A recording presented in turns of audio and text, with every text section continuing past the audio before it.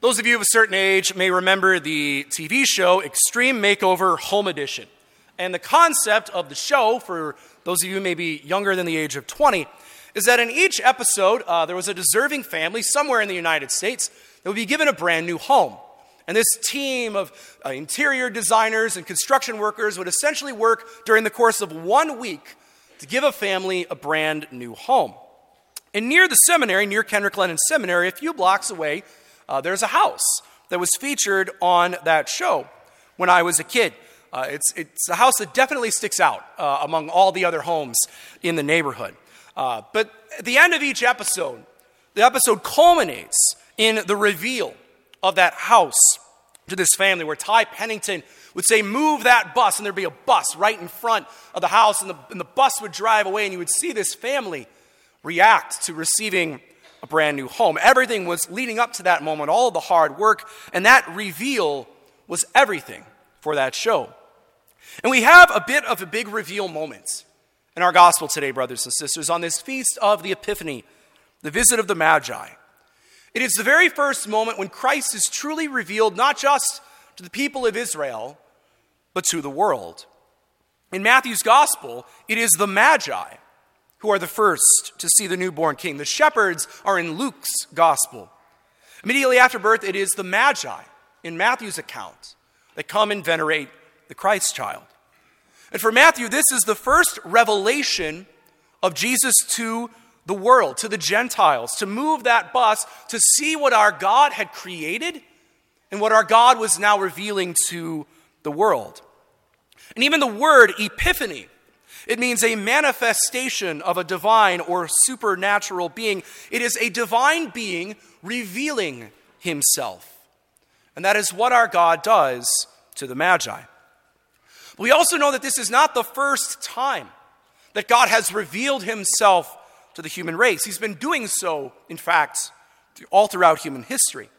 We can even go back to the very beginning, in the creation in Genesis, the way that God revealed himself in the beauty of creation. Or even all throughout the Old Testament. Think of the law, the prophets, the burning bush with Moses, and the various ways that God would speak and would interact with his people. There's a beautiful line in the Hebrews that talks about this great change that comes about as a result of Jesus. And it says that in the Old Testament, there were many varied ways that God spoke to his people, but in these last days, he has spoken to us through his Son.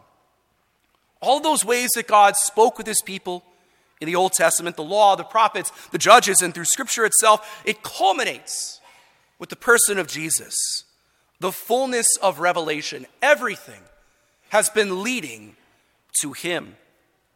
And it's quite amazing if you think about it, that a few astronomers from Persia, which is modern-day Iran, were able to read the formation of the stars and go to a small town in Palestine to a manger and find a small newborn baby boy. And I think this illustrates to us that the truths of the natural world lead us to God. These Magi, again, they were astronomers in modern-day Iran. They looked at a star, something created by God. It's, a celestial being, so to speak, and looked in that star and saw in it a path toward the God of the universe. Our God revealed, you could say, a tiny morsel of himself and of his truth to these Magi, and had it lead them to something even greater. And thankfully, the Magi followed it and responded to God revealing himself in the stars. Now, thankfully, that same knowledge is available to us even today, brothers and sisters. And we don't have to be Persian astronomers, thankfully. We don't have to be skilled at reading the stars. Because our God reveals himself in so many ways and in so many pursuits. I think back to, at least when I was in school, the ways that we learn about God in science. I specifically remember my high school physics class. All the ways that the universe was just perfectly ordered and so intelligently made. It was in seeing the perfect ratios of gravity and the composition of the atmosphere that I realized that there's something going on here. It's God revealing himself to us in the beauty of the created world. Or even just in reason and philosophy, or even just in beauty itself. God reveals himself to us in all of these ways. They came from our God, and they should lead us back to God. The problem, though, is that our world might say that these things do not have anything to do with faith, and that if anything, the truths of science and reason would disprove faith. And the reason our world says this, brothers and sisters, is that our world is blind in sin and can't recognize the Creator existing among the creation. Maybe a good way to describe this is, let's say someone is really struggling with lust.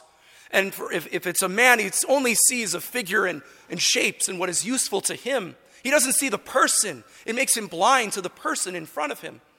And in much the same way, brothers and sisters, sin blinds us.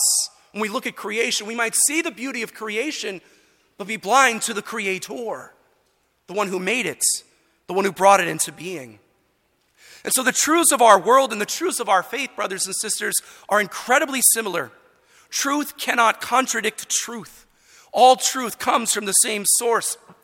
The God, the Creator of the universe, who is truth itself. He revealed a morsel of his truth to these wise men through the star and led them to the fullness of truth, the person of Jesus Christ. It does us no good if we are surrounded by God revealing himself in all these other ways, and it doesn't lead us to Jesus. All of it reaches its culmination in Christ. All of these are ways that God reveals himself to us, stars in the sky, so to speak, that we can behold like the Magi and follow. So this week, brothers and sisters, let us examine where we see our God and how he reveals himself to us, and ask how we can let these small revelations lead us to bigger and better things, toward Jesus, toward the Eucharist, toward heaven. And may we have the courage to respond like the wise men, to follow the star and find the true King of our hearts.